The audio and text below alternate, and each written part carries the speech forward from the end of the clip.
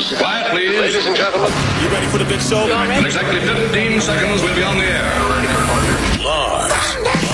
This is the Lars Larson Show. Our beloved republic is in the hands of madmen. This is a dark day. Honestly provocative talk with Lars Larson. I may be a white boy, but I'm not stupid. Broadcasting across the Pacific Northwest and covering Oregon, Washington, and Idaho on the Radio Northwest Network. Lars. And now, Then we're going to kick the Biden crime family out of the White House. here's your host, Almost lost my wife, my 67 Corvette, and my cat. Lars Larson. Welcome back to the Lars Larson Show. It's a pleasure to be with you. And I want to ask you this question just to get us started. If a member of your family turned out to be a cold-blooded killer after the person was charged and convicted and sent off to prison, would you stay loyal to that family member? Would you continue to visit him? And would you try to win his freedom? Now, that's not just a theoretical or rhetorical question. It's about a question involving a young lady who decided to do exactly that. Her brother turned out to be a killer, killed her parents, his parents too, killed some of his classmates in one of America's most notorious school shootings, the shooting at Thurston High School 25 years ago. And now the killer has exhausted all of his appeals, or almost all of his appeals. He's not been granted clemency, and he's been sentenced to more than 100 years in prison because the judge saw his crimes as bad enough that he should be locked up essentially forever. I'm talking about a young man by the name of Kip Kinkle, who is a convicted killer. His sister knows that he is a convicted killer. And I'll say a word about his sister in just a moment. But first, welcome to the Lars Larson Show. If you want to join the best conversation in talk journalism, it's right here every single day at 866-HEY-LARS. And if you happen to be a naysayer, we're going to put you right to the head of the line. And on this one, I might just get some naysayers who stand up for a convicted killer like Kip Kinkle. But if you want to jump in, you can do it that way. Naysayers go to the head of the line at 866-439-5277. You can send your emails to talk@larslarson.com and find our Twitter poll, a brand new one every day. I'll tell you about it a bit later, at Lars Larson Show on X or Twitter if you prefer. It's also on our website at larslarson.com. But let me take you back a little over 25 years, 1998, May of that year. And I remember covering this story in person. I wasn't just a TV anchor, a radio guy, but I was covering this story. And Kip Kinkle was about 16 kinds of bad guy.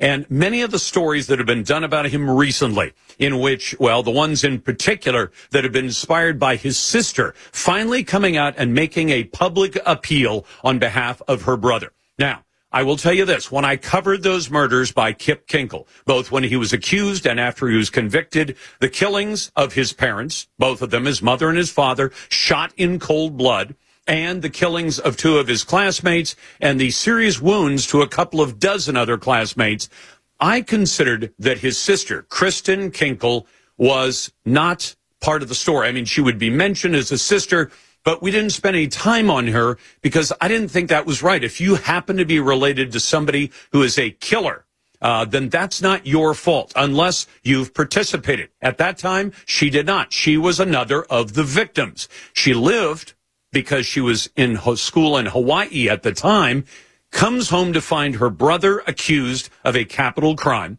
one of the most unspeakable crimes ever, but not only shooting some of his classmates, a lot of them, but killing his mother and father in cold blood.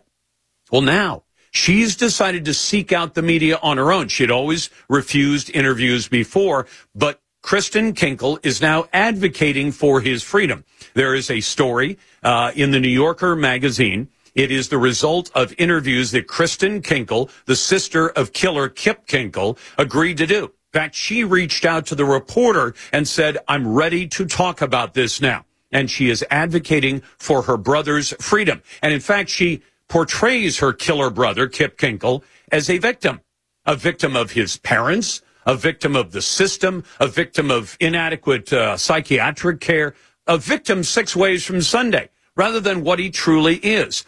And what a lot of the stories about Kip Kinkle that are being done now 25 years later leave out is that this kid was bad news all day long. I mean, he had a history that reached back to throwing rocks off an overpass, which, as you know, can end up killing people. It didn't in this case, but that's what he did. He said he was angry. He made explosives and bombs and things like that. He got guns. His father decided to get him in. He was interested in guns, so his father said, I'll get you a rifle, but the rifle stays locked up. We'll go to the range. But he also decided to get a stolen gun from one of his classmates and brought it to school the day before the killings happened. And he got caught at school with the pistol, and the police were called. These days, the schools don't like to call the police, but they might have even called it in a case like this. He's taken to the police station. His father picks him up and takes him home. And at that point, Kip Kinkle became a killer. And he tried to make himself a killer in so many more ways than what he was convicted for. He shot his father in cold blood. He waited for his loving mother to come home and killed her in cold blood. Then he planted bombs inside their house, knowing the police are going to come here after he goes to school the next day and shoots the place up and hurts people and kills people.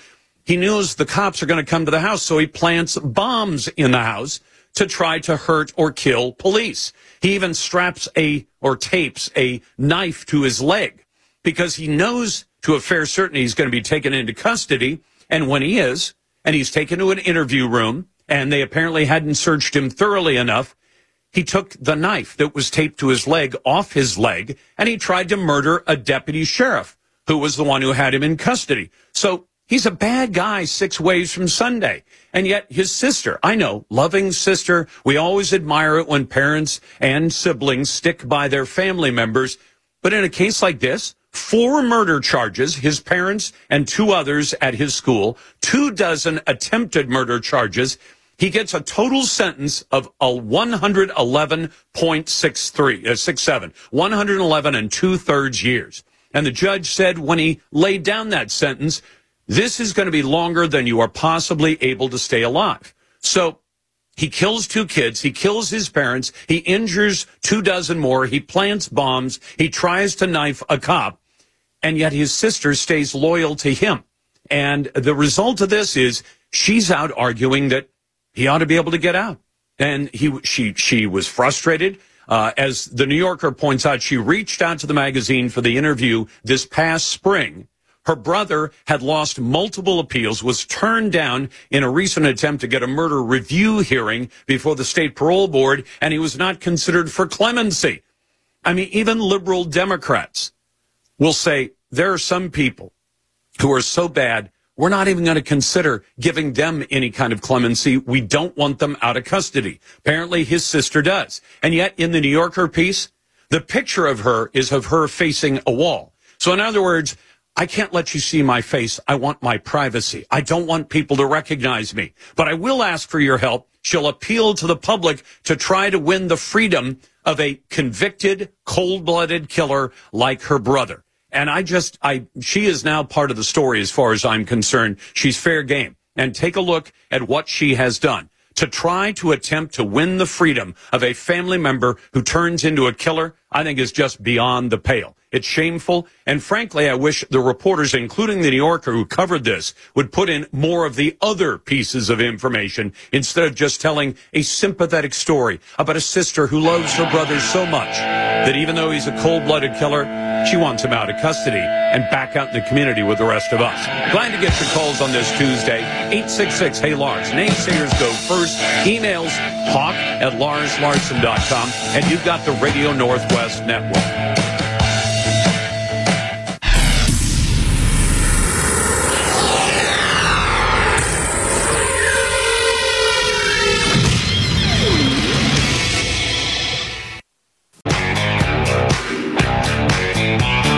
Senator John Kennedy gets it. Mr. President, you just got to try harder not to suck. Well said, Mr. Kennedy.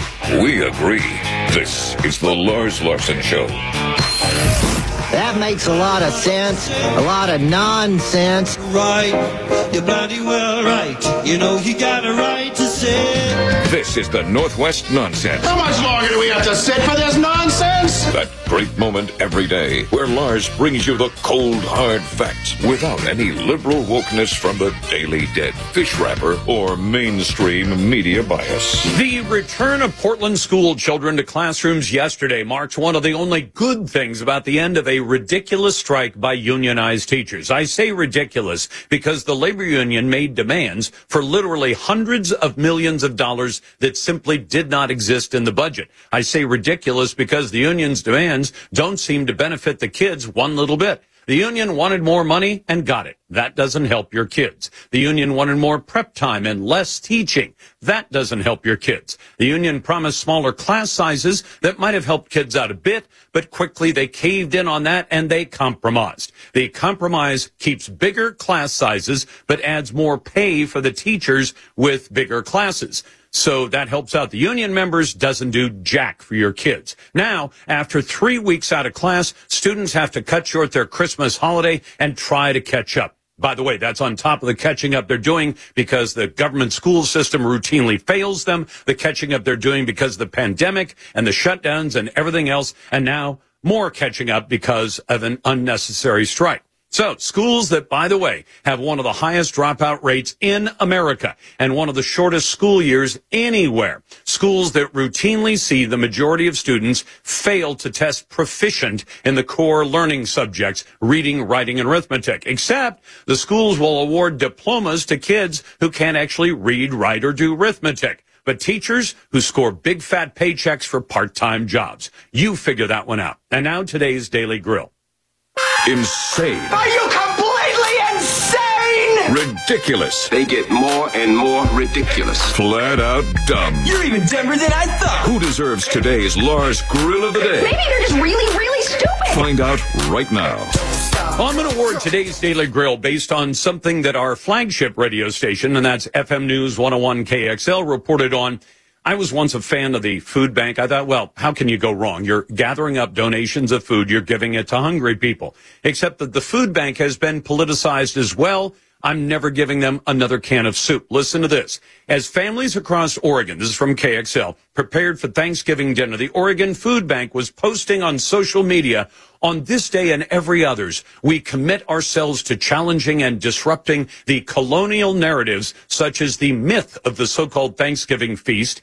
I seriously disagree. It was a myth. It was not. It's very well established. We encourage folks, except they use the term FOLX, which I actually had to look up. Folks used spelled that way actually is a reference to LGBTQ rights. We encourage folks to use this day as a teachable moment for yourself, your communities, and your loved ones. Well, you got your virtue signaling in, and I hope an awful lot of people change their charitable donations to somebody other than the Oregon Food Bank. Our best email so far, but you can always send more to talk@LarsLarson.com, comes in from Guy. Lars, deer hunter wearing green face paint camo, accused of being racist against indigenous Martians. Crazy today, reality tomorrow. Thanks, Lars. Signed, Guy. To your calls. If you want to jump into the best conversation in talk journalism, it's right here every single day at 866-HEY-LARS. That's 866-439-5277. Send your emails to talk@LarsLarson.com. Let's go to Matt, listening on the Radio Northwest Network. Matt, what's on your mind? Well, Lars, how are you? Quite well for a Tuesday. How are you? And I hope you had a wonderful Thanksgiving, and thank God for all our blessings. Thanksgiving, and I had a terrific weekend. Hey, listen, with Kit Tinkle, he was a minor when he committed the crime, so it was so bad. And even though it was so bad what he did, they don't execute minors. That is, well, they don't in Oregon, Matt, but in 19 states, it is legal to execute 16-year-olds or 17-year-olds who have committed a capital crime. And the U.S. Supreme Court has weighed in on it, and the U.S. Supreme Court says a state cannot execute a child who is 15 or under. So at the age of 15 or under, you're ineligible for execution. But in 19 states, there are laws that allow those to be children, I guess, if you want to say that, 16 and 17. What should happen is he should be tried, convicted, and executed, no ifs, ands, or buts. but he probably won't be because he was a juvie when he committed the crime. And in these 19 states, even if you're a juvie and you kill somebody and then you become an adult in prison, but you were convicted as a juvie, they still won't execute you because that's true. And Matt, jeopardy. The one thing you should add to that, Oregon, up until just a couple of years ago, would allow most of the most serious adult-level crimes like murder and rape to have a child, a teenager, referred to adult court. That is still technically a possibility in the law. It is not likely to ever happen again because the courts in Oregon are so liberal that they are going to keep most 16, 17-year-olds in juvenile court. And that means that if they're only given a sentence in juvenile, that means that when they are at most 25 years of age, they will walk out of custody and they will be able to say legitimately, I have never been convicted of a crime, and they'll be able to get jobs. Yeah, because they were tried as a minor, and they always go easier on minors. Well, not only that, but think about the implications of this, Matt. You commit a rape, a violent rape at 16. You're convicted in juvenile. You go off to juvenile. You're sent originally to a juvenile facility. When you're 26, and you walk out of custody, and somebody says, do you have any criminal convictions on your record? You can be applying for a job as a gym coach, as a daycare worker, as somebody who works in medicine. Yeah, because you're a minor. Well, because the law was changed by liberals. And that means that convicted rapist, who's now no longer viewed as a convicted rapist, may be working with your children. Let's go to Sean. Sean, welcome to the Radio Northwest Network. What's on your mind? Hello, Lars. I just listening to the last caller made me think that, we really need to bring back, you do the crime, you do the time. You know the consequences of, right, the difference between right and wrong. You know that there's going to be a penalty for what you do. You know what you're getting into. Yep. So, you weren't crying when you committed the crime. Don't cry when, you're serving the time. Well, I don't think he's crying. I think what's happening is he and his sister are working to get his freedom. He's been in custody for the better part of a quarter century. He should be held in custody to the end of his 111 years, or at least until he's too old to be able to come out and do harm. But the idea that his sister, who was a victim in the sense that her parents were murdered by her brother has brought shame and disrepute on the name. She now does a national interview with a national publication, New Yorker, and won't even show her face.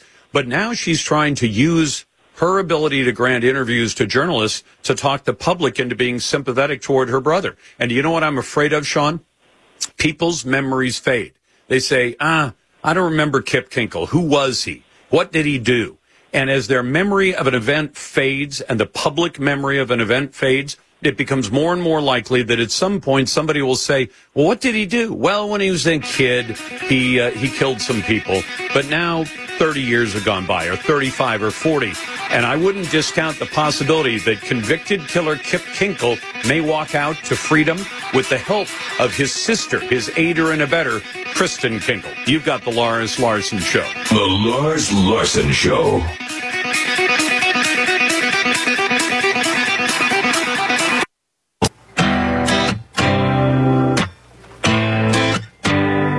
Helping you know who to trust and reminding you of the principles this country was founded on. The world's going crazy and they lying to us. Don't know who to believe, so in God we trust. This is the Lars Larson Show. Welcome back to the Lars Larson Show. I want to remind you that at the national level, we've seen plenty of examples of this, where the Department of Justice will decide to ignore outrageous things that are done by groups on the left, like Antifa and BLM, burn a city, loot the stores, commit arson, even commit murder, and for the most part, the DOJ ignores it. If you're a conservative, though, and you show up at a pro-life rally and you get into a shoving match with somebody who's assaulting or accosting your child, all of a sudden you've got an FBI SWAT team on your front porch. But now this kind of nonsense seems to have percolated down to the local level. And I want to talk about one example in particular with Angus Lee, who's an attorney in both Oregon and Washington, and about the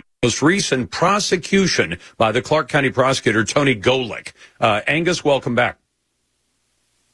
Welcome, Lars. Thanks for having me.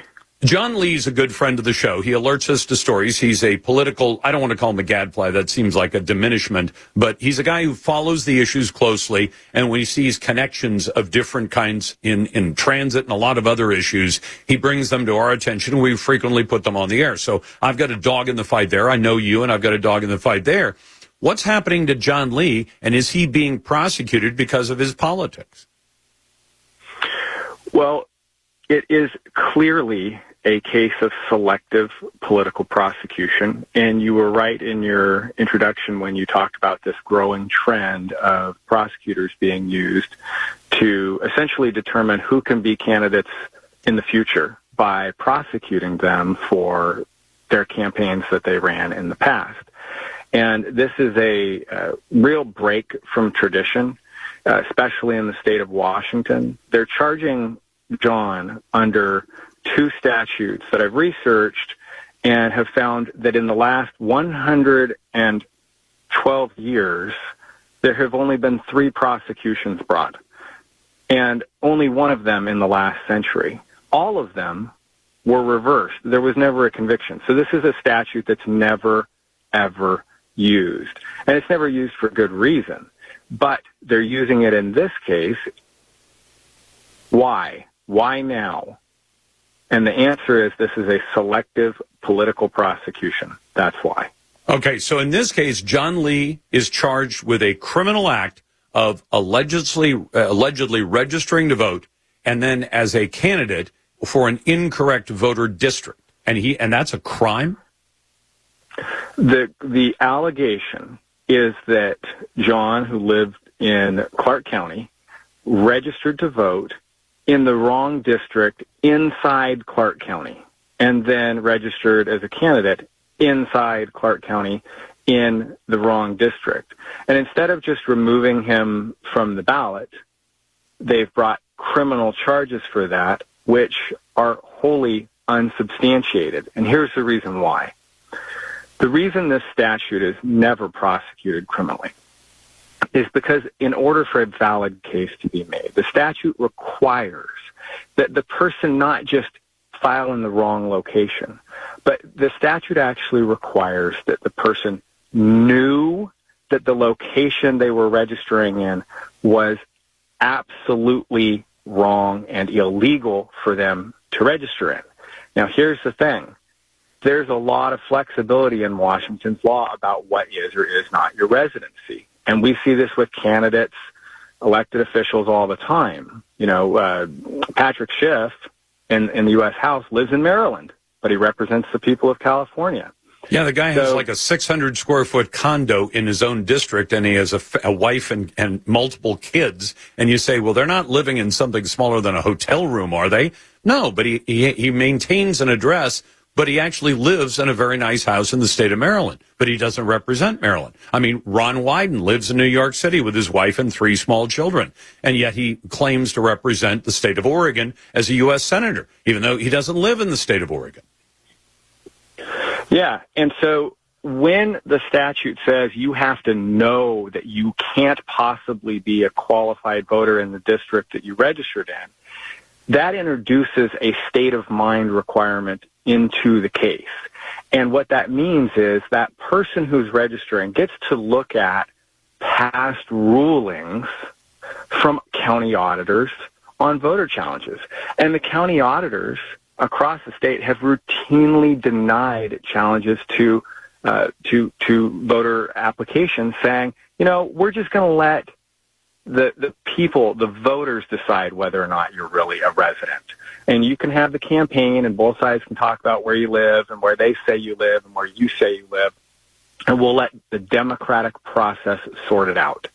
But here, they've gone way farther and decided they're going to file criminal charges. And here's the thing. In a statute that requires that you know what's in a person's mind, you have an obligation as law enforcement to ask that person the question, to contact them and give them a chance to tell their side of the story. In the Clark County Sheriff's Office, they completed their investigation in secret without ever contacting myself or John. They knew how to contact him. They never once called him up and said, hey, John, Why did you think that you could do this? And guess what? He's got very good reasons why he believed he could register where he did.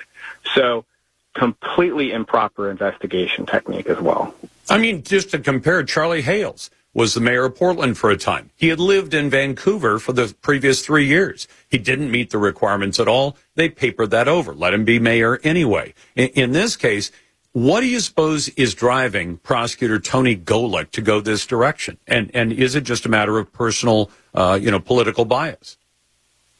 And by the way, I'll let him come on the show and tell his side, even if the police don't get John's side. I'll get Tony Golick if he'll come on and talk about, the allegation that Tony Golick is using this for political purposes. I want to know what's driving him. Do you have any idea? We're very early in the case, and we're still exploring that.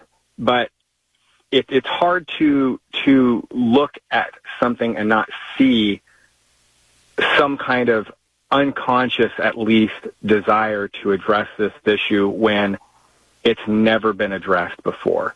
And here's kind of the thing, the backdrop to keep in mind. It's unconstitutional to have a rule that you only apply one way. Oh, that's arbitrary and capricious, right? Right, and because then the rule is not one of law, it's a rule of punishment. It's a weapon used to oppress the people that are opposed to you, who aren't in power at the time. And we've seen this in Washington through our Public Disclosure Commission that manages campaigns. It's been run by Democrats for decades, and overwhelmingly it's used to hammer conservative candidates. And so now we're just seeing that trend trickle into the criminal process. Now, is there any way to go out? I mean, you're going to defend John in court. He's coming up today, but has he been in court already today, or is he coming into court later today? We're going to have court this afternoon, and then we will be mounting a very vigorous defense, and we will be focusing on the complete lack of an investigation, his actual innocence, because they can't show what they're claiming he did. Because he didn't do it. He thought what he was doing was legal. He's got a very good reason for that. And this is a selective prosecution. So we're going to be hitting all three of those things very aggressively in this case. Now, in that case, let me ask you a quick question because we're close to the break. Can you call Golick as a witness about his motivation to bring a charge that hasn't been brought in the last 100 years? He wouldn't be a witness in the case. However, when we bring a selective prosecution motion, the burden will shift to them to explain why they brought this case. Unbelievable. That's Angus Lee. He's an attorney in Oregon and Washington defending John Lee, no relation, and that John is accused of registering in the wrong district under a law, a criminal law, that hasn't been used in 100 years. We'll be back in a moment. It's a Tuesday. It's the Lars Larson Show on the Radio Northwest.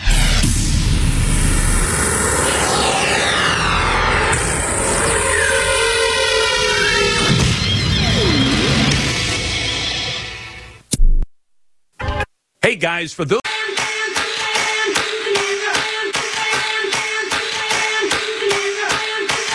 He's always lighting a fire under those who need it. So light 'em up, light 'em up, You know who you are.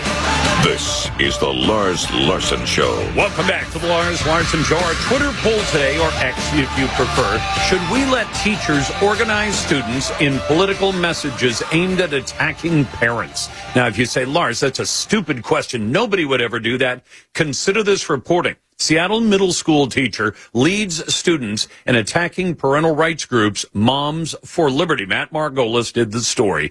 On Saturday, Moms for Liberty shared images of a package they got from a Seattle middle school containing letters made during class time attacking the parents' rights organization and accusing them of bullying LGBTQ youth. The package included a typed letter from Ann Christensen, a middle school social studies teacher and gay straight alliance coordinator. They included letters featuring rainbow-colored messages. The students were given some instruction as to what they wrote because you could tell that most of the letters were nearly identical. One letter, written in pencil, reads, Dear Moms for Liberty, stop bullying and excluding LGBTQ plus youth and families. It hurts people who they just want to love, who they love, and be who they are. The oppressed are always the protagonists. So, Should teachers be allowed to organize your children in putting out political messages aimed at parents who are simply trying to get the right to be parents and be represented in education? Today's Twitter poll is brought to you by Ultimate Truck Services. If you rely on trucks for business, Ultimate keeps your biggest assets on the road and running right. Find them at ultimatetruckservice.com. Now, I started off with Kip Kinkle. He is a convicted, cold-blooded killer, a murderer of 4, who also wounded more than 24 other people at his school, Thurston High School in Springfield, 25-plus years ago. And his sister is now advocating for his freedom. He is supposed to stay locked up for more than 111 years. Didn't really expect to get a naysayer, but Sharon, you're a naysayer, and I love naysayers on the show. What do you and I disagree about when it comes to Kip Kinkle, the killer? I believe that he should be given a chance after 25 years to look and see if there's any repentance on his part, any sorrow. I know that he's never chosen to be interviewed because he didn't want to cause his victims pain. I have known other people. You bought that? Well, I do, because I've actually known other people like that. And hold on. He says, I don't want to be interviewed because I might cause my victims pain. Is it possible he doesn't want to be interviewed because he doesn't want to be asked, did you do it, and why did you do it? And I think if you were to ask him that and he were to answer it, then I think he should be allowed to seek renewal, or not renewal, redemption among this society. Well, then tell me this, Sharon. In whose community should he be allowed that second chance? Should it be in your community? I would have him in my home. You would have him in your home? Yes. I've had kids who are actually worse than him. Even though he murdered his parents, murdered 2 of his classmates, tried to murder a cop, tried to murder the cops who he knew would come to his parents' home to investigate the killings he'd committed by planting bombs, and you think he's all better now? I'm not saying that. What I'm saying is, he was a young kid. He was 16 when he did all this, and yes, it's wrong. But if you looked at stuff I did at 16 and 25 years later... Did you kill anybody when you were 16, Sharon? I mean, it's a personal question, but did you kill anybody? Not on purpose. Not on purpose. Did you kill somebody not on purpose? Now you've intrigued me. There's a few times... Well, I'm just asking, who... So when we let him out and say we're going to give him a chance, as you said at the beginning, a chance to, and then if he kills again, we say, oh, must have been the wrong time to let him out, we put him back in? You know, there's lots of people who run around and have done things wrong, who drive drunk wrong. I'm not asking about that. I'm saying, how would you explain to the family member who gets murdered by a released Kip Kinkle when you say, well, we thought he was better, turns out he's not, are bad? What would you say to the family? And I agree, it's wrong, and I'm not saying that he should. I'm not saying that you are saying he should be out, are you not? No, what I'm saying is he should be given a chance to look at to see if he's made any change at all. Because if you're just here's the problem with that, Sharon. No, but can I point out a problem with that? Most of the people who are in prison are well behaved. Some of them are not, but most of them are well behaved, and you know why? Because if you're in prison and you are not well behaved, if you try to stab people or commit other crimes, there are immediate consequences that can come down on your head, and they do. So when you have somebody in that controlled an environment, when you're told when to get up, where to go, where you can go, where you can't go, what you can do, what you can't do, and then you take that person and you put them out in the community where there are none of those controls on them, how do you know how they're going to react? When you don't have any idea, and the only way to find out is put the community at risk. I'm not saying let him run free with no tethers on him. Well, what tether would you put on him that would control somebody who organized the killing of his mother, his father, people at his school, an attempt to bomb cops who would then come to his house and attempt to stab a sheriff's deputy? What kind of control would you put on him? A muzzle and a leash? I mean, do him up like Hannibal Lecter on a hand truck? You know, there's a lot of places you can put people that are very, very... Well, tell me, give me one example, Sharon, of something you could do if you release a cold-blooded killer to the community. How do you keep track of him so he doesn't murder anybody else? You put somebody else in charge of him. And slowly I'm not saying you let him free first day off. Well, no, and tell me how you would control him. A full-time babysitter? Well, there's times where there's kids, there are people out there who live in their houses during the day and go back to jail at night. Okay, that was interesting, Sharon. You're one of the most unique naysayers I've ever had. It's a Tuesday. It's the Lars Larson Show and the Radio Northwest Network. The Lars. Quiet, please. Ladies and gentlemen. You ready for the big show? In exactly 15 seconds, we'll be on the air. Lars.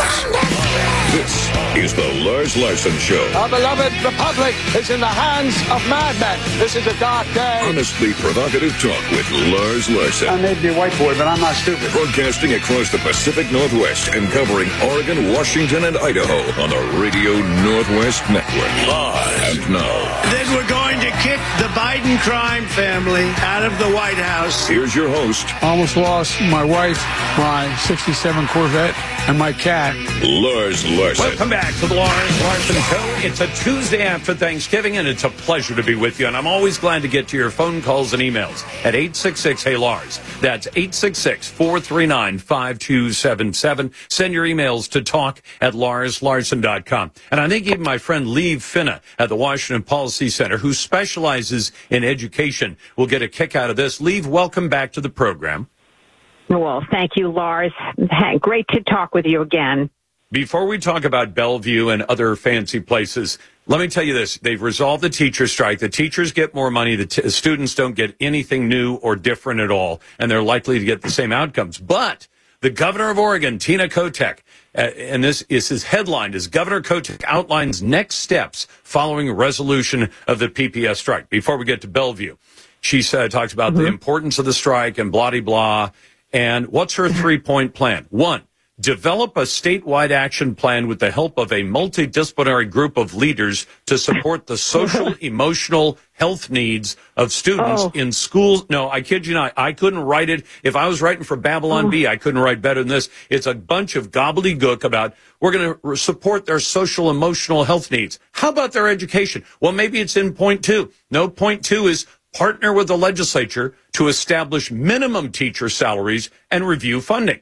Oh, okay, so when do we get to the education part? Number 3, create the Office of Transparency within the Oregon Department of Education to make budget information that the state already collects more accessible and easier to understand. So the governor puts out a press release after a teacher strike in which the kids got hurt, the union benefited, the taxpayers got screwed, the school district got screwed, parents got screwed, the kids get screwed, the union members made out like bandits.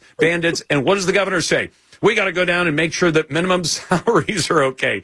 But nothing about actually teaching the kids what they need to know.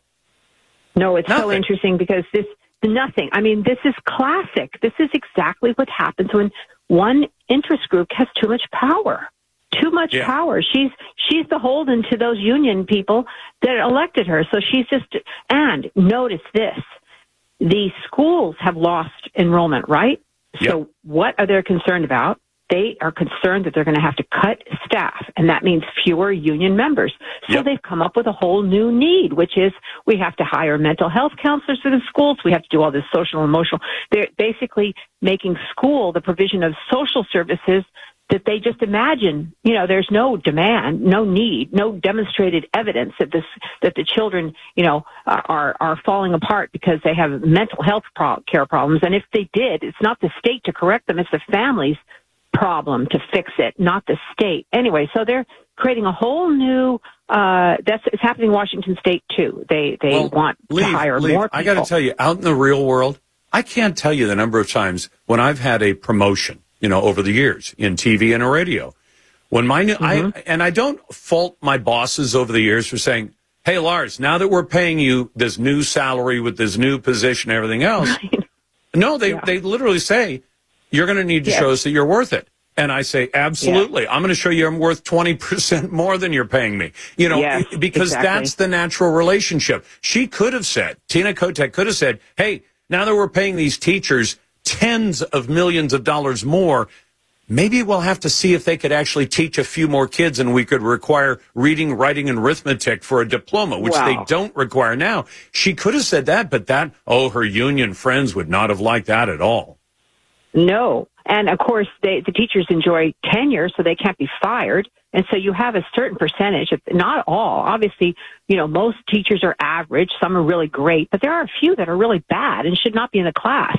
I mean, you'd think for all the money we're handing over in additional salaries, we could just get rid of that the lowest 5%, because the research shows that if you do that, you can really improve the overall quality of education the school delivers.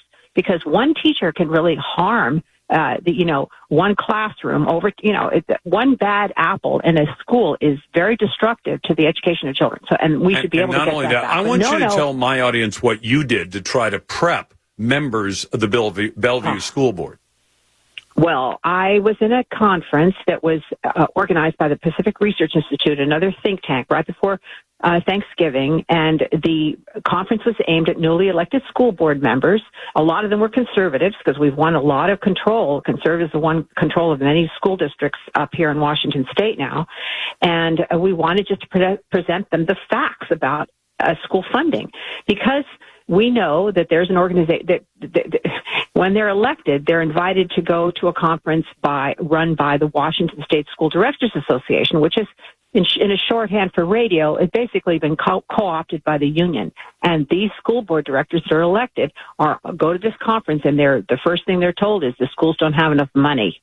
All right. It's just a falsehood. It's a false narrative that is pushed by all the interest groups that are beholden to the union, including the Washington State School Directors Association. So we were able to inform a few people as they were going into their responsibility as school board directors about the actual facts. And, it's not that hard to put up a graph showing what's happened in Washington State. In the last 12 years, the per student funding has gone from $10,000 per student 10 years ago to $19,000 per student in 2022-23, and it's going to go up another $1,000 probably this year. So we're at $20,000 per student on average statewide, and the Washington School Directors Association says there's not enough money, and the WEA union says, we have to close the schools. Well, they have given such big pay raises to the existing people that they do have to fire people, okay? I mean, it's so outrageous. And by the way, can we point out to people something I think a lot of parents may not know? When they have to reduction in force, when they have to fire people, they fire it based on how the union outlines it. What the union says, in every contract I've ever seen, says last hired, first fired. Meaning you could have the smartest, brightest young man or woman who's been teaching for 5 years. And if they are the most recently hired, they get fired. And you say, well, hold on, who stays? You say, well, you got some teacher who's watching the clock toward retirement. Some of them are. And they've been there 25 or 30 years. They get to stay. And you say, well, what if you're firing the best teacher in the building and you're keeping on either an average or sub-average teacher? And you say, well, that's often what happens, but that's what the contract says we have to do. So when they have to fire people, sometimes they're firing the best and keeping the worst. Absolutely. That's the policy here in Washington State. And this is something that could be ended with a line item. We're going to repeal the seniority-based RIF system that we have in the public school system. It is so destructive. The best young teachers are fired first. And by the way, let's not forget that only about half of the employees in the schools are teachers. So in Portland, it's less than half. It's 8,700 total employees, 3,700 teachers. So in other words, you got 5,000 people who are either pushing a broom or pushing paper one way or the other, or pretty much that's it. That's Lieve Finna. She heads up the Center for Education at the Washington Policy Center. Lieve, it's always a pleasure to have you on the program. Glad to take your calls at 866-HEY-LARS. And coming up in a moment, the Secretary of Education, Miguel Cardona, would you believe he managed to take one of Ronald Reagan's most famous quotes about the danger of government and turn it into Ronald Reagan endorsing government. Unbelievable. We'll get to that coming up next. You're listening to the Lars Larson Show.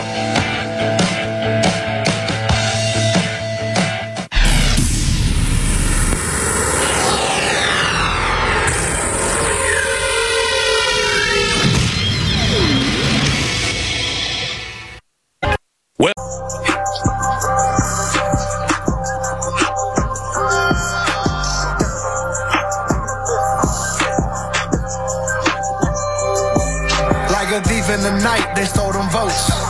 Like a thief in the night, they stole them votes. 2,000 mules on a mission.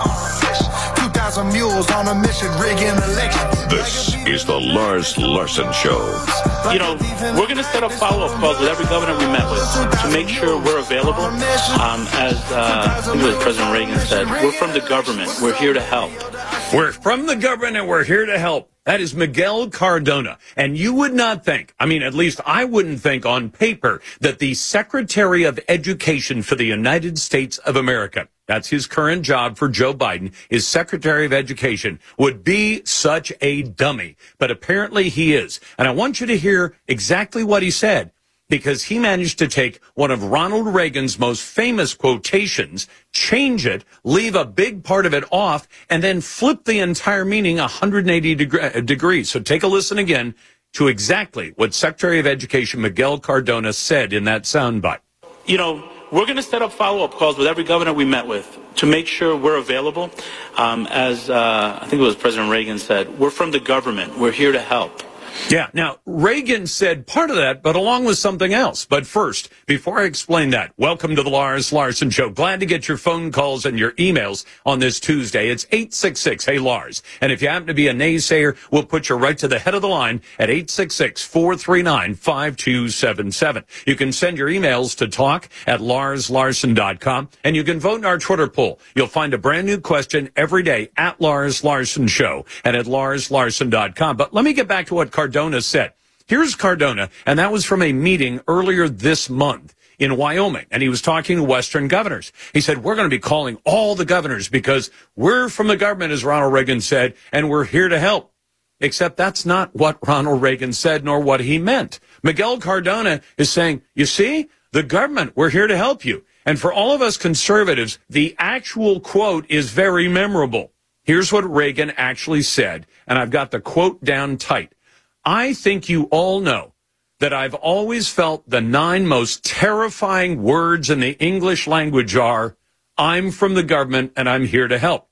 What Ronald Reagan was saying was, anytime the government shows up to help you, you know you are in big trouble because the government usually doesn't help things. In fact, one of the sound bites we run regularly on this show as part of the breaks when we come back from commercial breaks is Ronald Reagan and what he's talking about is the fact that the government isn't the solution to the problem. The government is the problem. Now, that's what Reagan actually believed. But here you've got the Secretary of Education for Joe Biden saying, you see, we're from the government and we're here to help. Like he has not the first clue what Reagan was talking about. And yet he actually brings it up and references Reagan as though Ronald Reagan thought that the answer was government. You know, and he apparently just doesn't have a clue. Now, isn't that nice to know that an agency that will cost America in the next 10 years, $1 trillion of your tax dollars. I'm not exaggerating. That's the actual budget. The United States Department of Education, assuming that Joe Biden doesn't expand it dramatically, is going to cost all of us $1 trillion over the next 10 years. And he actually believes that Ronald Reagan thought that government was part of the solution to the problem and that we should be glad to hear when the government shows up and says we're here to help. Speaking of not helping, I want to play the soundbite from Joe Biden talking about the victories that he's won when it comes to Thanksgiving. Take a listen to that. Well, this past week, as Americans gathered around their own kitchen tables for Thanksgiving dinner, that was our goal, to give them a little more breathing room. And together, we made progress. You know, from turkey to air travel to tank of gas, costs went down. No, they have not gone down. What's happened is the rate of increase, called inflation, is not going up as fast as it once did. But the fact is that Joe Biden seems to think that having driven costs to the sky a year ago in 2022, that somehow things are getting better now, that we've got lower costs. Well, the problem is that wages in real terms, when you take wages minus inflation, most American families are earning less spendable cash today than they did the day that Joe Biden took office. Because while the numbers in the wages have gone up, inflation has gone up so much more than raises have gone up that people are actually making less money in terms of what they can buy for that. He says, we know that prices are still too high for many things and times are tough. We've made progress, but we have more work to do. And, of course, President Biden's mouthpiece, who makes almost $200,000 a year, Karine Jean-Pierre, is right out there singing the same song as her boss. Take a listen. This holiday season, families are seeing lower prices on everyday items from gas to groceries. As holiday shopping starts, shelves are stocked and prices for toys, TVs, and used vehicles are all down from last year. And we just saw record Black Friday sales. Now, she's saying that prices are down. Let me point out to you, rent is up.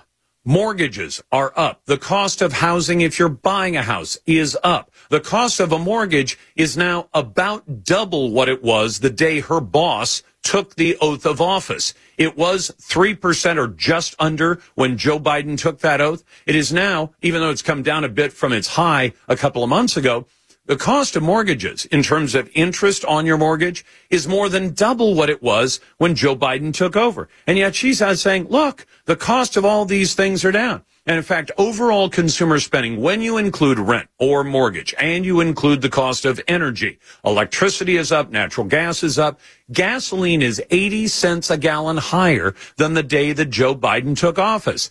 And inflation, while it's come down from the Biden high about a year and a half ago, it's still high. It's well into the 3% range, which is 50% higher than it was the day that Joe Biden took the oath of office. And yet, somehow she says, no, things are looking great. And so does Joe, as though they can lie their way to next November. Let's go to Ron. Hey, Ron, welcome to the Lars Larson Show. You wanted to talk about gun laws in Maryland? What's going on? Well, first of all, they can lie about everything and get away with it because they seem to be there, Lars. Yep. Yeah, I'm a little perplexed here. I don't know what the Democrat Party isn't lying about anymore. Everything that they do seems to be based on a fraud. I get this thing this morning saying that the police have determined that they're going to keep enforcing draconian handgun laws that the court's already deemed unconstitutional. And, that sounds a lot like armed robbery, Lars. I didn't know you could just make up your own laws and rules on enforcing laws. I didn't either. And you notice, Ron, notice the difference. The very day that the Supreme Court ruled and enforced gay marriage in America, which 30 states had taken votes on and said no to, but the U.S. Supreme Court said, we're going to create nationwide gay marriage. There were county clerks all over America that were handing out marriage licenses that very day. And what you're pointing out is the Supreme Court has found that Maryland's restrictions on gun ownership were unconstitutional. And then you have what amounts to the deep state, the police agency, saying, well, we don't care if they're unconstitutional. We're going to keep on enforcing the rules against gun ownership in Maryland, even though the Supreme Court has said it's unconstitutional. So somehow it always works one way for left-wing issues and works in an entirely different way when it comes to conservative issues. Well, I have a very interesting video I'm going to be sending you this week. You probably don't know about it. There was a individual that ran from law enforcement. He claimed that they didn't have any authority to pull him over. Of course, law enforcement went through their typical procedures. Oh, no, this was a valid stop. Come to find out, through the court, the judge already said, no, it was not a valid stop, and they dropped the charges on this guy. Unbelievable. Ron, thanks a lot for the call. Thanks for listening. You've got the Lars Larson Show. The Lars Larson Show.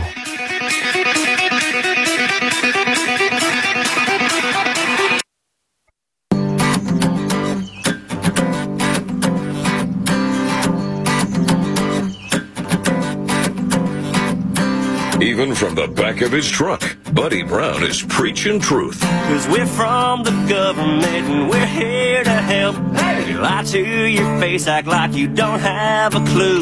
We're living in D.C., we're called the Ministry of Truth. This is the Lars Larson Show. Welcome back to the Lars Larson Show. I got to tell you something. I loved history and I loved social studies and civics, but that was back in the day. These days, you will be told by teachers and public education, that is the education that's run, not very well run, but run all the same by government. And never forget that public schools, we call them public schools, they are government schools. And why is that important? Because the teachers who teach in them, for the most part unionized teachers, will tell you all day long that they've got time to teach your kids about transgender, about LGBTQ, about diversity, equity, and inclusion, that they have plenty of time to tell your kids if you have white skin, you're an oppressor, if you have brown or black skin, that you are the oppressed, and all this other nonsense that they shove at kids. But apparently, they don't have a lot of time to teach your kids about actual American history and world history and civics. And I thought we'd discuss that with Jamie Gass, who's director of the Pioneer Institute Center for School Reform. Jamie, welcome to the program. Lars, thanks for having me on. So have I got any of that inaccurate? Did I properly state the idea that we've got a lot of kids who are coming out of public school who don't seem to know what's going on when it comes to government? No, you're exactly right. I mean, the whole point of education in this country, going back to the founding era, is really the founders' vision of what education and citizenship look like, is that schools would perpetuate the principles of our Republican form of government. And, you know, the reality is we were pretty good at it for a while, but in recent decades, it's all been kind of shunted aside and in favor of a lot of heavy political agendas and a lot of the things that don't have much to do with making sure kids are prepared for civic participation. And it's funny because, Jamie, I notice this on almost a daily basis. I mean, God bless the people who listen to my show. I'm glad they do. And I wouldn't insult them, but I'll have people call up and say, why, we need to fix schools. We should have the Congress do that. And I say, well, you know, for the most part, the Congress has nothing to do with education. They pump in maybe 10% of the budget in various places in America, but for the most part, they don't call the shots.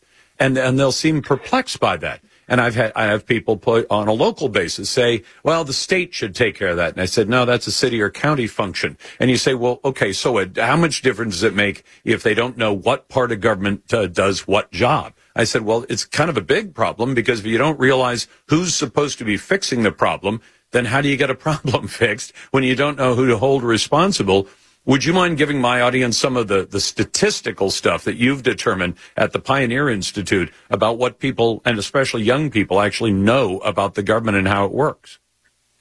No, it's so true. It's one of the reasons why we launched this book, Restoring the City on a Hill, U.S. History and Civics in America's Schools, because the fact is that for many, many decades, as poorly as our public schools seem to be doing in comparison to international competition in math and science, we do even worse in terms of translating and having kids, young people, know the basics of civics and history. And I think you're right. A lot of people assume that these are the kinds of topics about the founding documents, the founding fathers, the Civil War, Lincoln, 2 world wars, the Cold War, civil rights. They assume that these things are being taught. But the fact is that they're not, and they haven't been for a long time. And the whole reason why you want to have a country that's based on principles like federalism, which is, of course, where the rubber hits the road in terms of education. It's all at the state and local and parental level.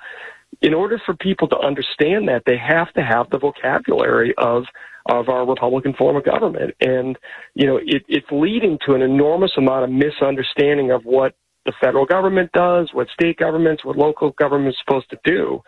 But the fact is that students and even adults need to be taught. Even in Massachusetts, so Massachusetts is a pretty wealthy state. It's a pretty well-educated state. We did a poll just about a month or so ago where essentially huge portions of the population, and they essentially got a D, didn't even know that there's 100 U.S. senators or these basic elements of checks and balances. So, you know, the fact is that we've gotten some things right in Massachusetts, but the reality of it is that across the country, there's just a great deal of misunderstanding about the basics of what government does, what it's supposed to do, what it's limited and prevented from doing. And I think that's why this topic is just enormously important. Well, and when it comes to, then it allows people in government who are so inclined, especially elected officials, to get away with murder. Because an elected official can say, well, you know, Donald Trump blew up the budget. And I have to remind people, no, well, Trump may have signed off on the budget, but the Congress passes the spending plan. And they say, well, Trump can veto it. And I said, he can, and he can shut the government down, and that usually works for 10 or 20 or 30 days at most, and then it goes on as before. So if you want to blame somebody, blame the Congress. Except the Congress, all the members are happy to have somebody else take the blame for it. So you get politicians saying, that this president or that president outspent the budget or, spent too much. You say the presidents don't spend anything. They can say yes, they can say no, but even when they say no, they don't have much power to say no, because after a while, about 10 days of government shutdown, and everybody's, agitating to get a budget in place. And so who spends the money? The Congress spends the money. But if you don't understand that, and members of Congress are happy to have people not understand that, because then they don't get the blame. No, it's so true, and I think you see this in states all over the country. Is that it's not just the federal level. A lot of governors, a lot of state legislators, they're not providing much leadership at the state and local level about making sure that kids know the fundamentals of our Constitution or the founding documents, or why someone like MLK drew from the founding documents even to make arguments about civil rights. I mean, there's just Ronald Reagan said it. It's like the loss of liberty is just one generation away, and all you have to do is not teach people about their rights, and it becomes a lot easier to take those rights away. No, in fact, my favorite part of the Dream speech is not the part that gets played once a year. It's a nice part of the speech. But my favorite part is when he referenced, we've come here to enforce a contract, and the contract is the Constitution, and it's a contract between the government and the people. And I appreciated the fact that MLK, who was at heart a conservative, although he's cast as a liberal by liberals these days, he saw that as this is a contract, and it can be enforced. And we can tell the government, this is what you have a right to do. These are the things you don't have a right to do. And he viewed it that way. I'm wondering, when you've got, the survey results you showed, fewer than half of Americans can name the three branches of government, executive, judicial, and legislative. A quarter can't name any branch of government. 2 out of 3 Americans can't pass a citizenship test. They're never going to if they don't know those basics, how are they ever going to understand the idea that government has limited and enumerated powers at the federal level? Everything else goes to the state level. No, it really is true. In that poll that we did in Massachusetts, we used citizenship questions, citizenship exam questions, and it's amazing. I mean, these are these are topics that 90% or higher of incoming immigrants can pass, but that many people can't. And it's really kind of a startling development, because the fact is that we've been observing this slowly for years, and I think for people it's starting to get real that if you don't pass on these fundamental principles and the fundamental elements of history, I mean, not to mention things like world wars, understanding military history, understanding who Blackjack Pershing was, or understand who General George Marshall or Dwight Eisenhower was. That's Jamie Gass. He is the director of the Pioneer Institute Center for School Reform. The book is called Restoring the City on the Hill. Jamie, thank you very much for the time. Back in a moment, I'll get to your calls. 866-HEY-LARS. You're listening to the Lars Larson Show and the Radio Northwest Network.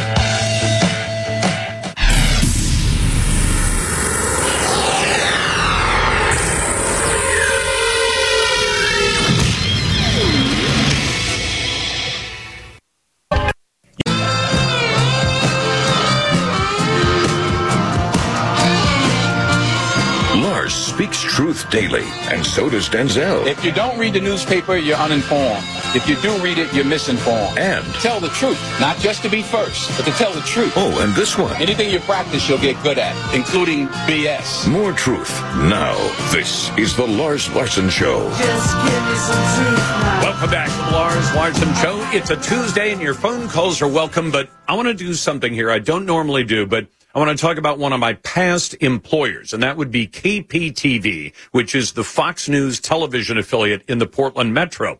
And I was proud that I worked there. We did a lot of good work there.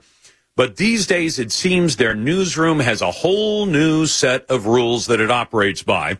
And I've actually reached out to the people involved, the news director there. I've reached out to the reporter who I have a question about. And here's how I would frame that question. Would you trust a Muslim TV news reporter who wears her religion and her identity on her sleeve to cover stories about a Muslim terrorist organization, in this case Hamas, the people it represents, and the hostages it has taken. Now, why am I asking the question that way? You know, whether you know this or not, and I know you're free to trust or distrust media, including me, if you choose to. That's okay. I don't mind if people call me up and say, how do you know this? Or can you back this up? Or do you have a dog in the fight? You might notice that on a regular basis, when I'm about to talk about, say, guns, but I am pro Second Amendment and a gun owner, I disclose that so you know what my bias is. So I saw this story over the weekend, and what it had to do with was people in America, in this case in the Portland metro, who are advocating for a ceasefire in what they insist on calling Palestine, meaning Israel, because it's not Palestine. Palestine never existed as a state, doesn't exist today, probably never will exist, because the Palestinians have always turned down every single offer, about a half a dozen of them, to have their own country. They've always said no. No, we want the Jews dead and gone. That will make us happy. Having our own country is not what we want. So I see this story, and it has to do with, you know, how people here are advocating for a ceasefire, which only works to the benefit of the terrorist organization. In other words, the terrorist organization strikes, it slaughters people, it's holding hostages, and yet KPTV, the Channel 12, the Fox affiliate, says Portlanders echo calls for a ceasefire in Gaza. And it goes on to talk very sympathetically. It's been over a month since violence sparked up in Israel and Palestine, a place that doesn't exist, with the health ministry in Gaza, which is a part of Israel, reporting that they lost the ability to count Palestinian deaths. It goes blah-de-blah-de-blah, on and on and on about how we should feel sorry for the so-called Palestinians. So I put up a post over the Thanksgiving weekend, and I said, you've got to explain to us this Amal Elhu, or Elhel, who is a young lady. She's a reporter. Now, on her social media, she sports an Arabic signature featuring not the flag of the United States, but the flag of Egypt, a Muslim nation that is unfriendly to Christians. And you say, well, why would she do that? Is she Arabic? No. Is she a Muslim? Yes. Is she from Egypt? She is the daughter of a woman who emigrated from Egypt, but she's not from Egypt. She's an American. Why is a self-described, and this is how Amal Elhel describes herself, a hijab journalist? Now, I got a problem with that, because when I was working in TV news, before I went into opinion as my full-time profession, I kept my own personal biases out of stories. In fact, there were times I'd tell the assignment desk, don't put me on that story. It involves somebody I know, a friend of mine. I don't want to be covering a story in which I'll be accused of being biased, either in favor of something or against something. But this young lady wears her, I guess, religious identity on her head. She calls herself a hijab journalist and has this Arabic signature on social media. She puts up the flag of Egypt, a country that she has no connection to, other than that her mother was an Egyptian and emigrated to the United States. She's an American. The story describes the pre-planned October 7th terrorist slaughter as violence sparked back up. Almost sounds like when Representative Ilhan Omar said about 9/11, some people did some things. The story refers to the Israeli occupation of Palestine. Well, Gaza and the West Bank of the Jordan River sit on Israel. So who's occupying who? And the refugees kicked out of Jordan, who now call themselves Palestinians, occupy the land that they don't own.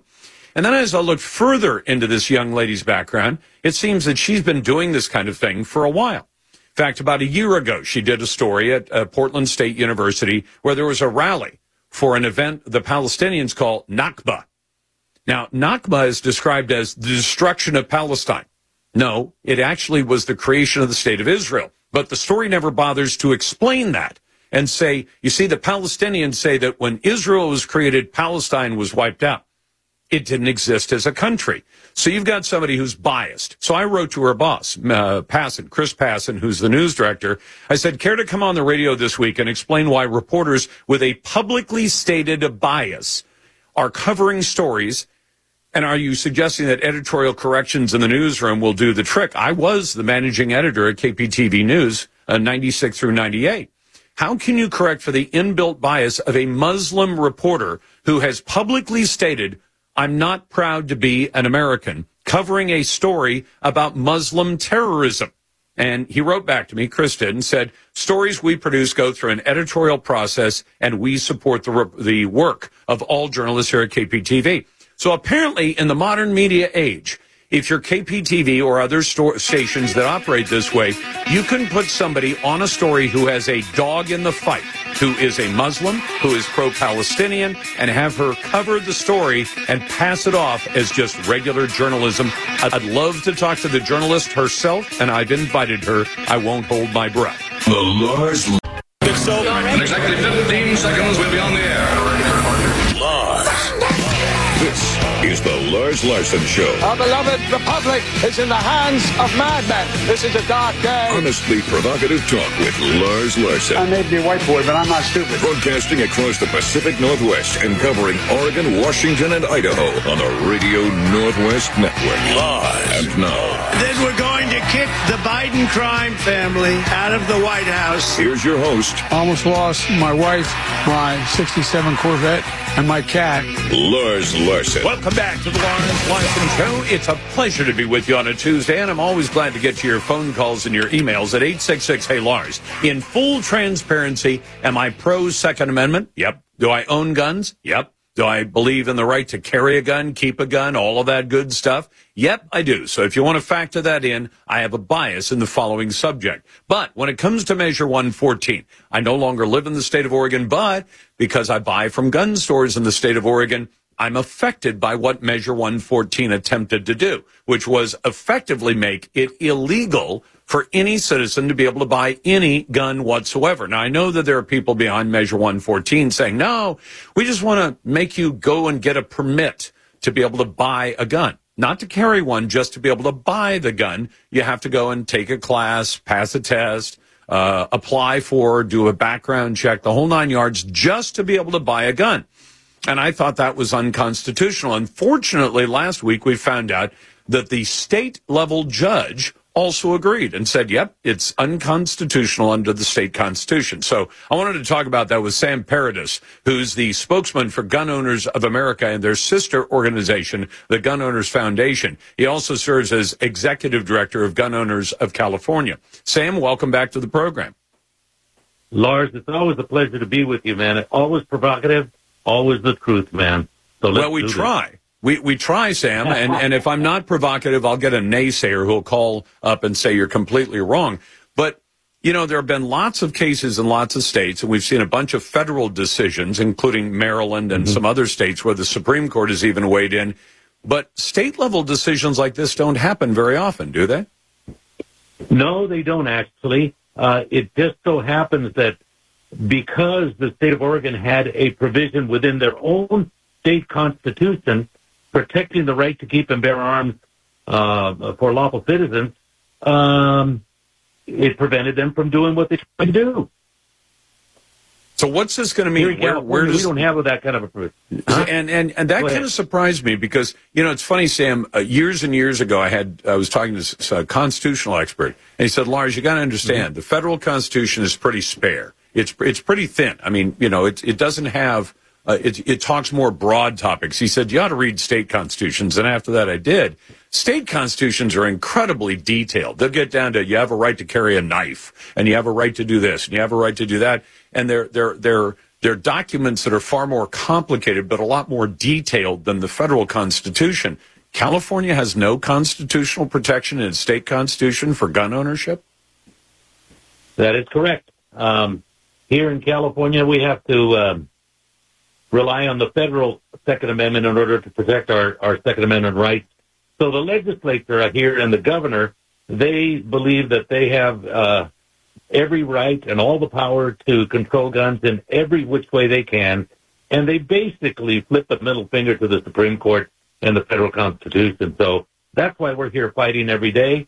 That's why we fought in Oregon against Measure 114, and we'll fight all across the country whenever any local government, any state government tries to infringe on the right to keep and bear arms. Well, I hate to be a Debbie Downer, but I've been told by some of the people who follow this stuff and know the law better than know the Constitution better than I do, they kind of expect that even though the state level judge, the circuit judge, said it's unconstitutional, that somehow they're fully expecting that when it gets to the appeals courts and even the state Supreme Court, that they'll figure out some way to say, no, it's not, and kill the law or uphold the law anyway. Would you agree with that? Well, the naysayers aren't paying very close attention to what actually happened with this measure. Judge Ratio, the lowest level judge in the lowest level court, issued a restraining order preventing M114 from going into effect.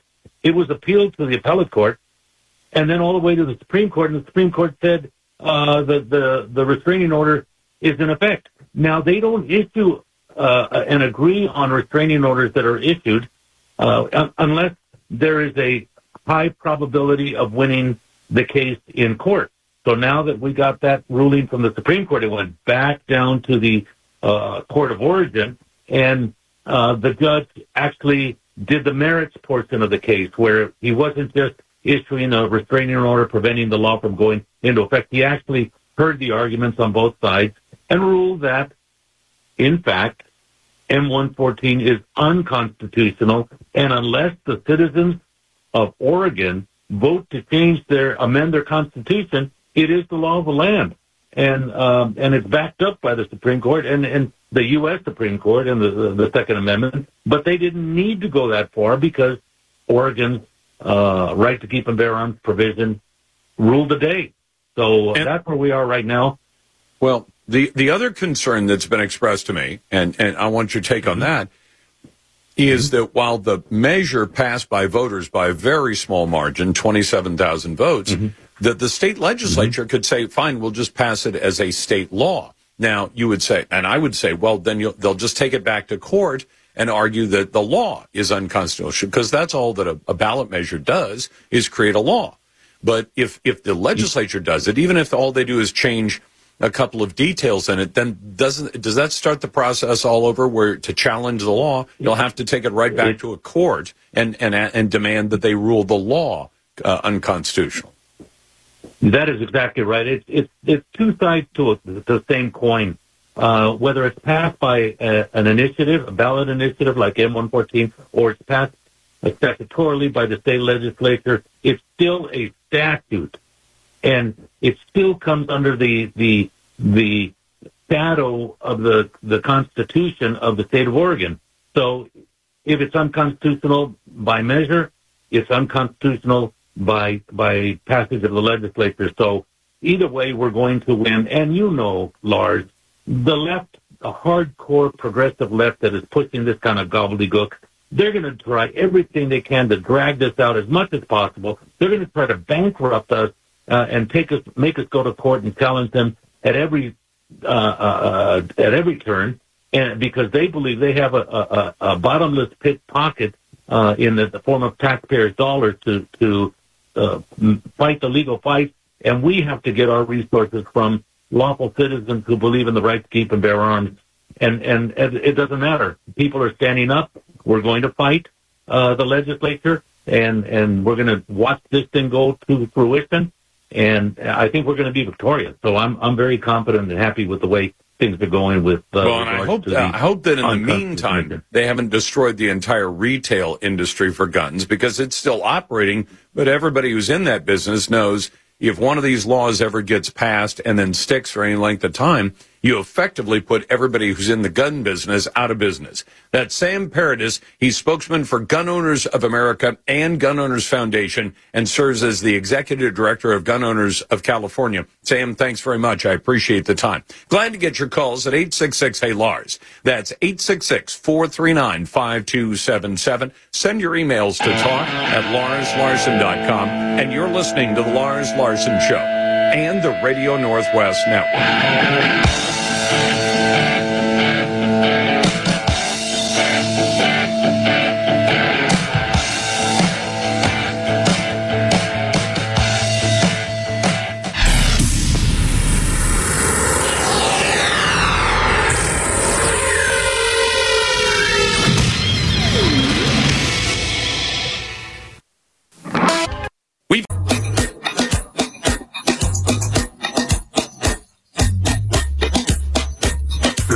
was up there. Anyway. From now on, every Biden speech or press conference must have C-3PO present. Remember that I am fluent in over 6 million forms of... What are you telling them? May the force be with you, C-3PO. I'm laughing too. This is the Lars Larson Show. Welcome back to the Lars Larson Show. It's a pleasure to be with you, and I'm always glad to get to your calls. I've got a concern that I want to share with you, and you should understand I'm pro-Donald Trump. Voted for him in 2016, voted for him again in 2020, the election he allegedly lost, and we can differ about that all day long, but, it is what it is. I'll be voting for him next year. I'll vote for him in November. I'll vote for him in the primary. But here's the concern I've got. Donald Trump is up against headwinds that even though he has about 57 to 60% support to become the Republican nominee, the nominee of the party itself is working against him.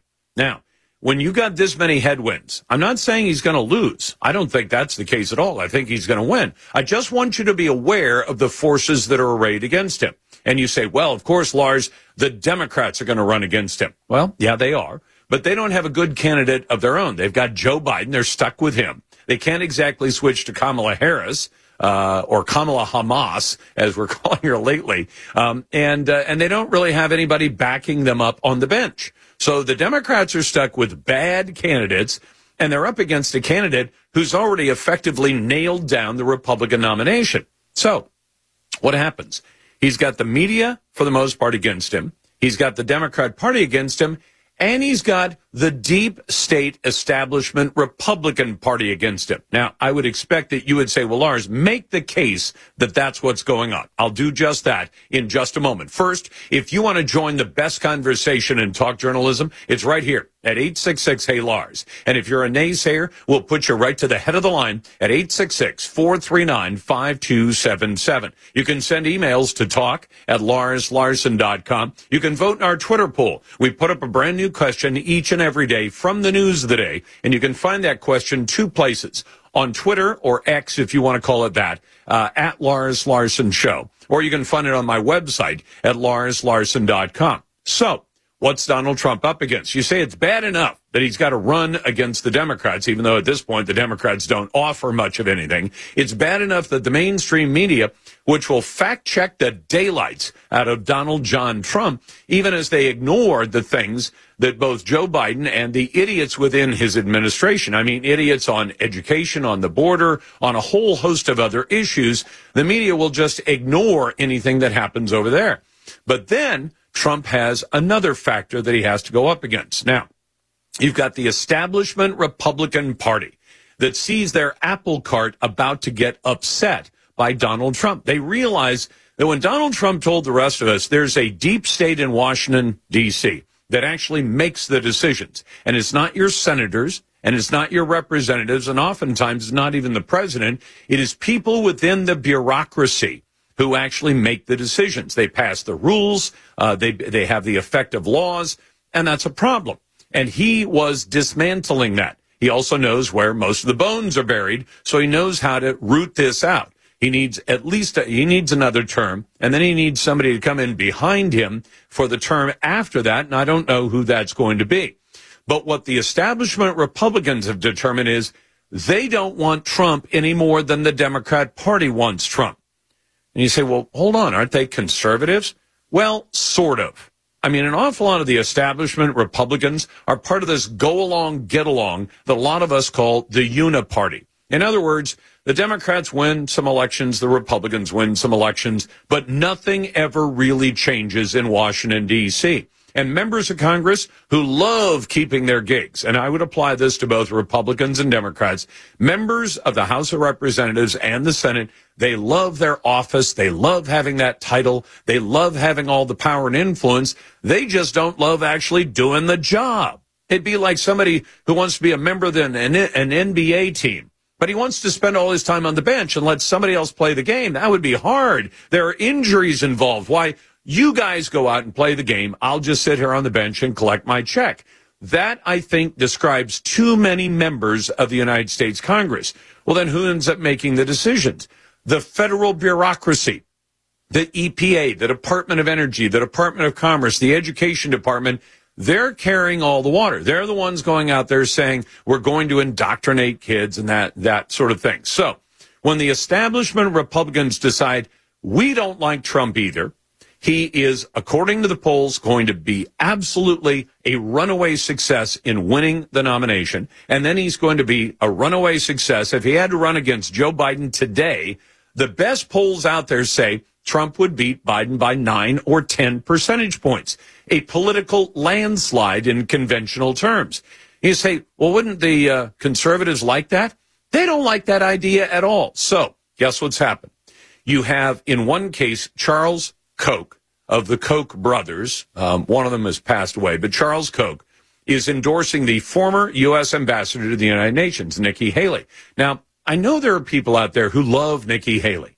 You know, I'm not as crazy about Nikki Haley because she's right on some things, but she's wrong on far too much. But they see her as the antidote to Trump, even if all she does is act as a spoiler, except that up to this point, she's had a few percentage points gains in the polls, but she's really not doing that well. There isn't a single Republican who's actually shown they have the fortitude, man or woman, Ron DeSantis or Nikki Haley, who can actually beat Trump for the nomination. But what the establishment Republicans like Charles Koch want to do is, if necessary, they will destroy Donald Trump because they love their uniparty. They love having that go along, get along with the other side, where every time one side wins an election and the people behind that side, in the case of Republicans, people like me, we say, what about holding the people responsible who did these terrible things? I mean, ran the debt up, ignored Benghazi, ignored a lot of things, and didn't have anybody held responsible. You can have a major scandal in which the Internal Revenue Service is used as a political weapon against the free speech of American citizens, and you say, is anybody going to get prosecuted for that?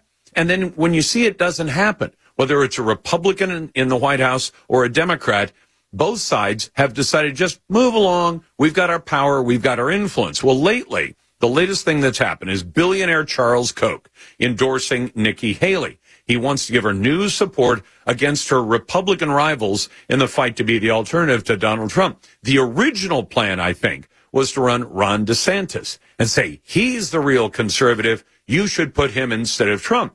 Except that DeSantis came into the contest with about 30-some% support to win the nomination. Donald Trump beat him every day of the week. His support has dropped down into the teens. He's not going to win the nomination. So the powers that be in the Republican deep state, the establishment Republican deep state, have said, well, if we can't get DeSantis to beat Trump for the nomination so we can have our guy or our gal in the White House, or at least in the nomination, then we'll back Nikki Haley. They're going to keep trying things, and I want you to be aware of this so that when somebody says, well, I hear that Ron DeSantis isn't doing that well, he's not. He doesn't show any potential to be able to win the nomination. Well, then we're going to back Nikki Haley instead. In other words, there's an anybody but Trump, ABT. There's an ABT movement, but it's among establishment Republicans who don't care about actually fixing things because the badly damaged system we've got right now benefits them and the people behind them. You're listening to the Lars Larson Show and the Radio Northwest Network. The Lars Larson Show.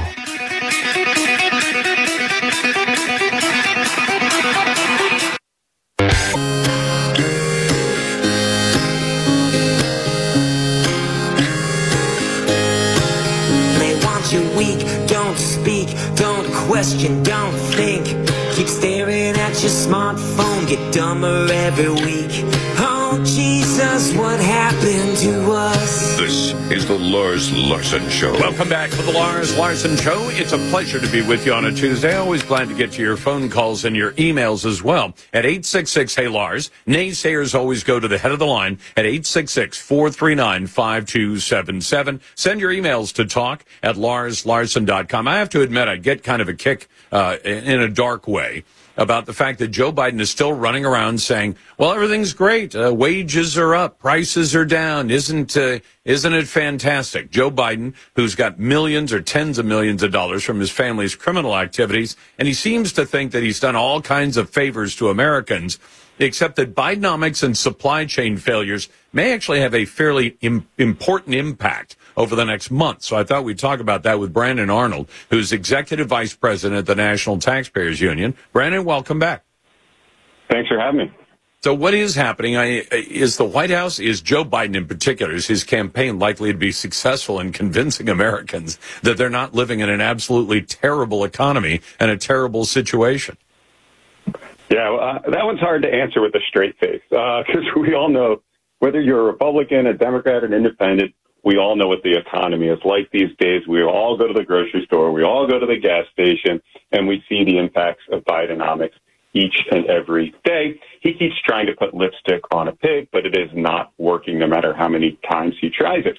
And now what he's trying to do is divert attention to the supply chain.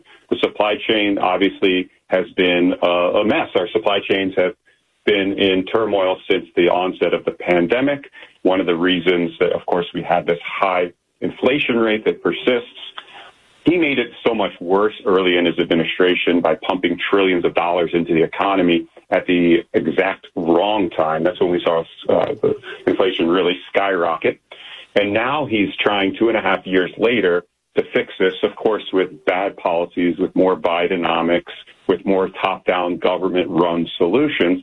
And again, it's almost like a punchline. He just keeps trying the same thing over and over and expecting the results somehow to be different. It ain't going to work. And an awful lot of what's going on in supply chain really does go to the federal government. It goes beyond state government. So when you have different rules for how goods and services are brought into the United States and then distributed, that's really in the purview of the federal government, isn't it? Yeah, absolutely. And there are things that the government can do to reduce the friction that we see in supply chains. One of the big things, of course, is reducing energy costs. Time and time again, we see the Biden administration moving in the wrong direction, making oil and gas more expensive, with their fingers crossed that somehow alternative energies and electric vehicles and so forth are going to magically become more affordable. We'll drive down that $60,000 electric vehicle SUV down to $20,000, $30,000 so average Americans can actually afford it. You can't just snap your fingers and see that happen. So energy costs, huge factor in the supply chain costs and labor costs too. Biden is so beholden to labor unions that he's driven up the cost of labor. We've seen so many strikes, whether they are pending strikes in the airlines, whether there's their ship dock workers. That was a huge problem, of course, with inflation. This is the time if you want to go on strike, the UAW as well. This is the time that if you want to go on strike, you're going to have the administration at your back. So now that's the time to lock in these long-term contracts that, of course, raise costs for consumers down the line. Well, and Brandon, even at the state level, I don't want to overstate this, but correct me if I'm wrong. You have a state like California that says we no longer accept that you're an independent operator when it comes to trucks. I mean, they applied it to a lot of to most professions and said you can't do gig work. So they throw a giant monkey wrench into the gears of ride share, of package delivery, of all these things. And then you tell the truck drivers, by the way, you have to actually work as a W-2 employee for somebody. So all of a sudden, all these trucks that are available to move things around the country from California's ports, which I think are about 40% of all the, maybe more than that, of the imports on the West Coast. And then you say, but the trucks to actually haul it away from the West Coast to where it's going, the drivers can't come into the state because they're not independent operators. And then we'll put some limits on the kind of truck you can be driving. Certain trucks aren't even allowed to enter the state of California and literally can be ticketed and parked by the side of the road, told you can't even move that truck now. And the federal government, you'd think, would have a say-so in that under the Commerce Clause. Say that affects interstate commerce. California, you can regulate whatever you want within your state, but the minute you start to get into interstate commerce, you're getting into an area you are constitutionally forbidden to get into, and all these goods won't move effectively to the rest of the country. And the federal government has a role in that, and Pete Buttigieg especially, who seems to have done a really terrible job as transportation secretary. Yeah, it's almost comical to have a separate trucking system for California and the rest of the country. But you're right, that's exactly what's materialized. And obviously that creates ridiculous costs that are passed down, once again, to consumers, because we're the people that always pay for this nonsense. And what the administration ought to be doing, like you said, the Commerce Clause was included in the Constitution for this very reason. So you couldn't have states imposing their will on the rest of the country, creating bad laws or even good laws and forcing them onto other states. So absolutely, that's what the federal government ought to be doing. But instead of striking down California's law or attacking it because it is such an outlier here, they're trying to spread these same policies and force them upon the entire country. And we see that with all sorts of rules coming out of the Department of Labor, dealing with independent contractors, franchisees. They are trying to adopt a California mentality, which, as you well know, has chased millions of Californians out of the state to Texas, to Arizona, to even Florida. Elon Musk. They're trying, right? Yeah, exactly. They're trying to force that upon the entirety of the country. It is just absolutely ridiculous. And what is Biden going to do? He's going to employ the Defense Production Act to jack up the production of medicine? Are we really in that kind of bad shape? We're not in the pandemic anymore. We do have some wars going on that we're financially involved in, but not other than that. And we're going to get in the DPA and say we're going to make companies make more of products that are in demand? Again, ridiculous. The Defense Production Act was created, as its name suggests, to help us in times of national security threats.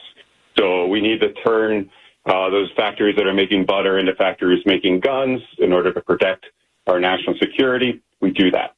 During the pandemic, this was utilized, again, to increase production of things like ventilators and whatnot that hospitals needed. But now there's no threat. The only threat that Biden sees right now is the threat of losing next November.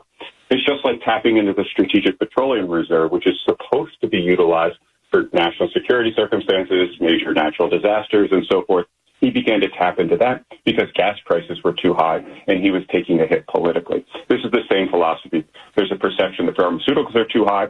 Let's use the force of government to try to drive down those costs. I don't think it'll work, first of all, but let's try to give people what they want, give them all this free candy heading up into an election. He's hoping that improves his political standing. I'm very skeptical. I think it's just bad policy and bad politics. Well, I think it is, too. And, Brennan, frankly, if wage and price controls actually worked, I'm not a fan of them. I want the free market. They would have worked for Nixon, except that was a long time ago. And now Joe Biden is trying to imitate both Nixon and Jimmy Carter at the same time. Yeah, good luck with that. With all due respect to our past presidents, failed policies are failed policies. Price controls don't work. He's trying them left and right. He's trying them particularly with regard to pharmaceuticals. We saw that in the Inflation Reduction Act, taking this basket of products.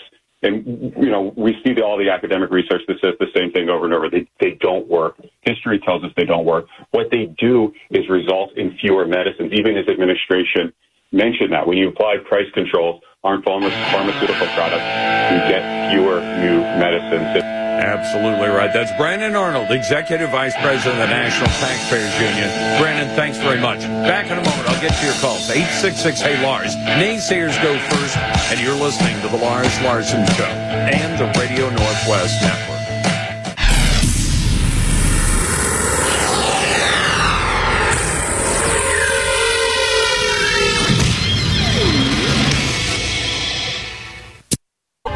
Well,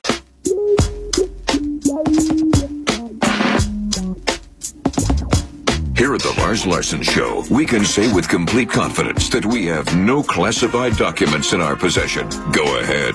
Search us. This is the Lars Larson Show.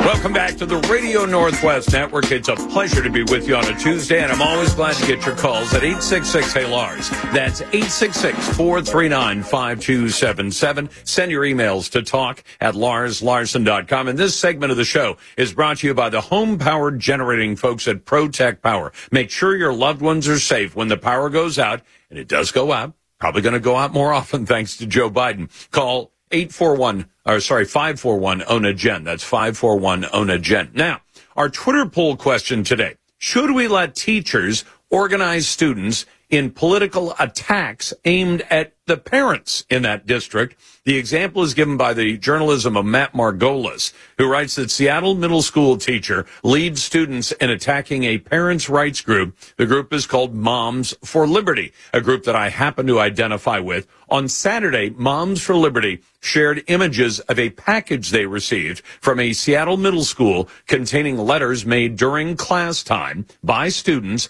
attacking the parents' rights organization and accusing them of bullying so-called LGBTQ youth. The package included a typed letter from Ann Christensen. I've seen the letter. She is a middle school social studies teacher, and she is also the coordinator for what's known as the Gay Straight Alliance. So seems like she's got a dog in the fight.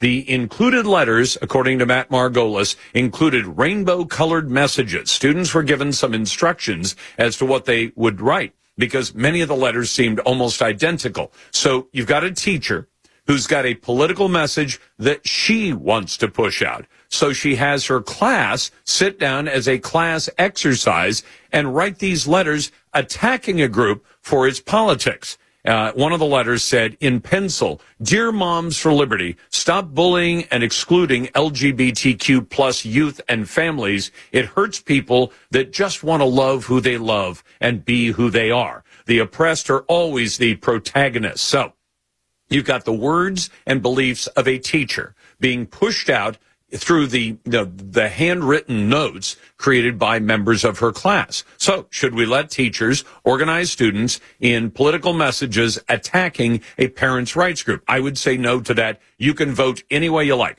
Find the question at Lars Larson Show on X or Twitter. You can also find it on my website at larslarson.com. And it's always brought to you by Ultimate Truck Services. If you rely on trucks for business, Ultimate keeps your biggest assets on the road and running right. Find them at ultimatetruckservice.com. Now, go from the state of Washington to the state of Oregon.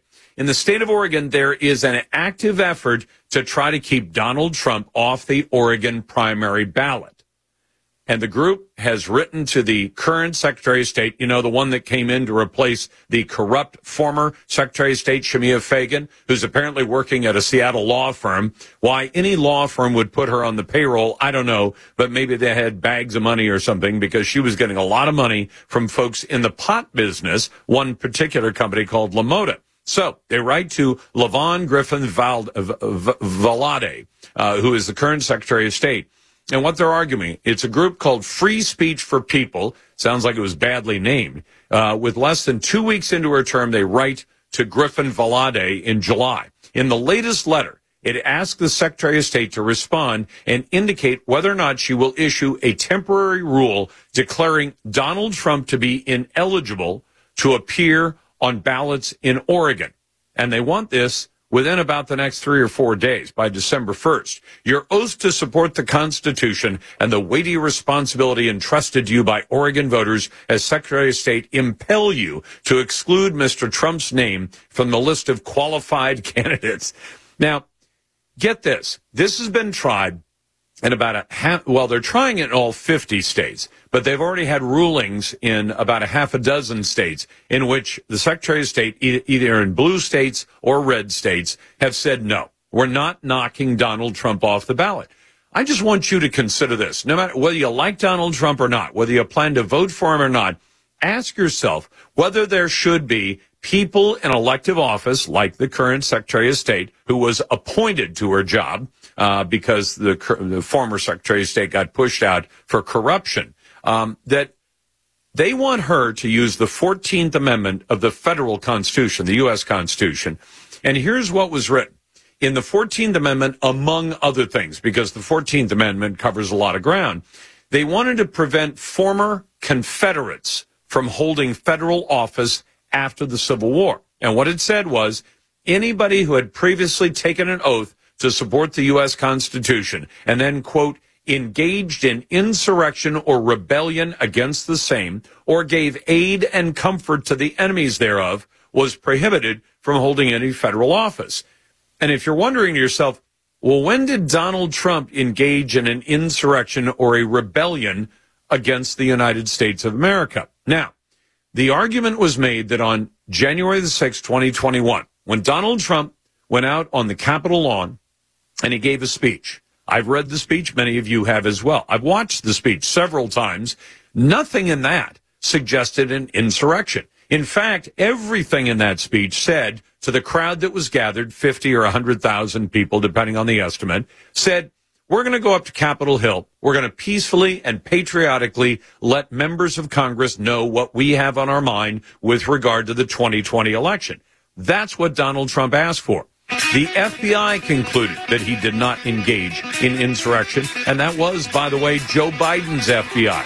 And yet this group says Donald Trump gave a speech. Some people rioted at the Capitol, and they demanded an accurate count of an election, and that should disqualify him, if you can believe that. The Lars Larson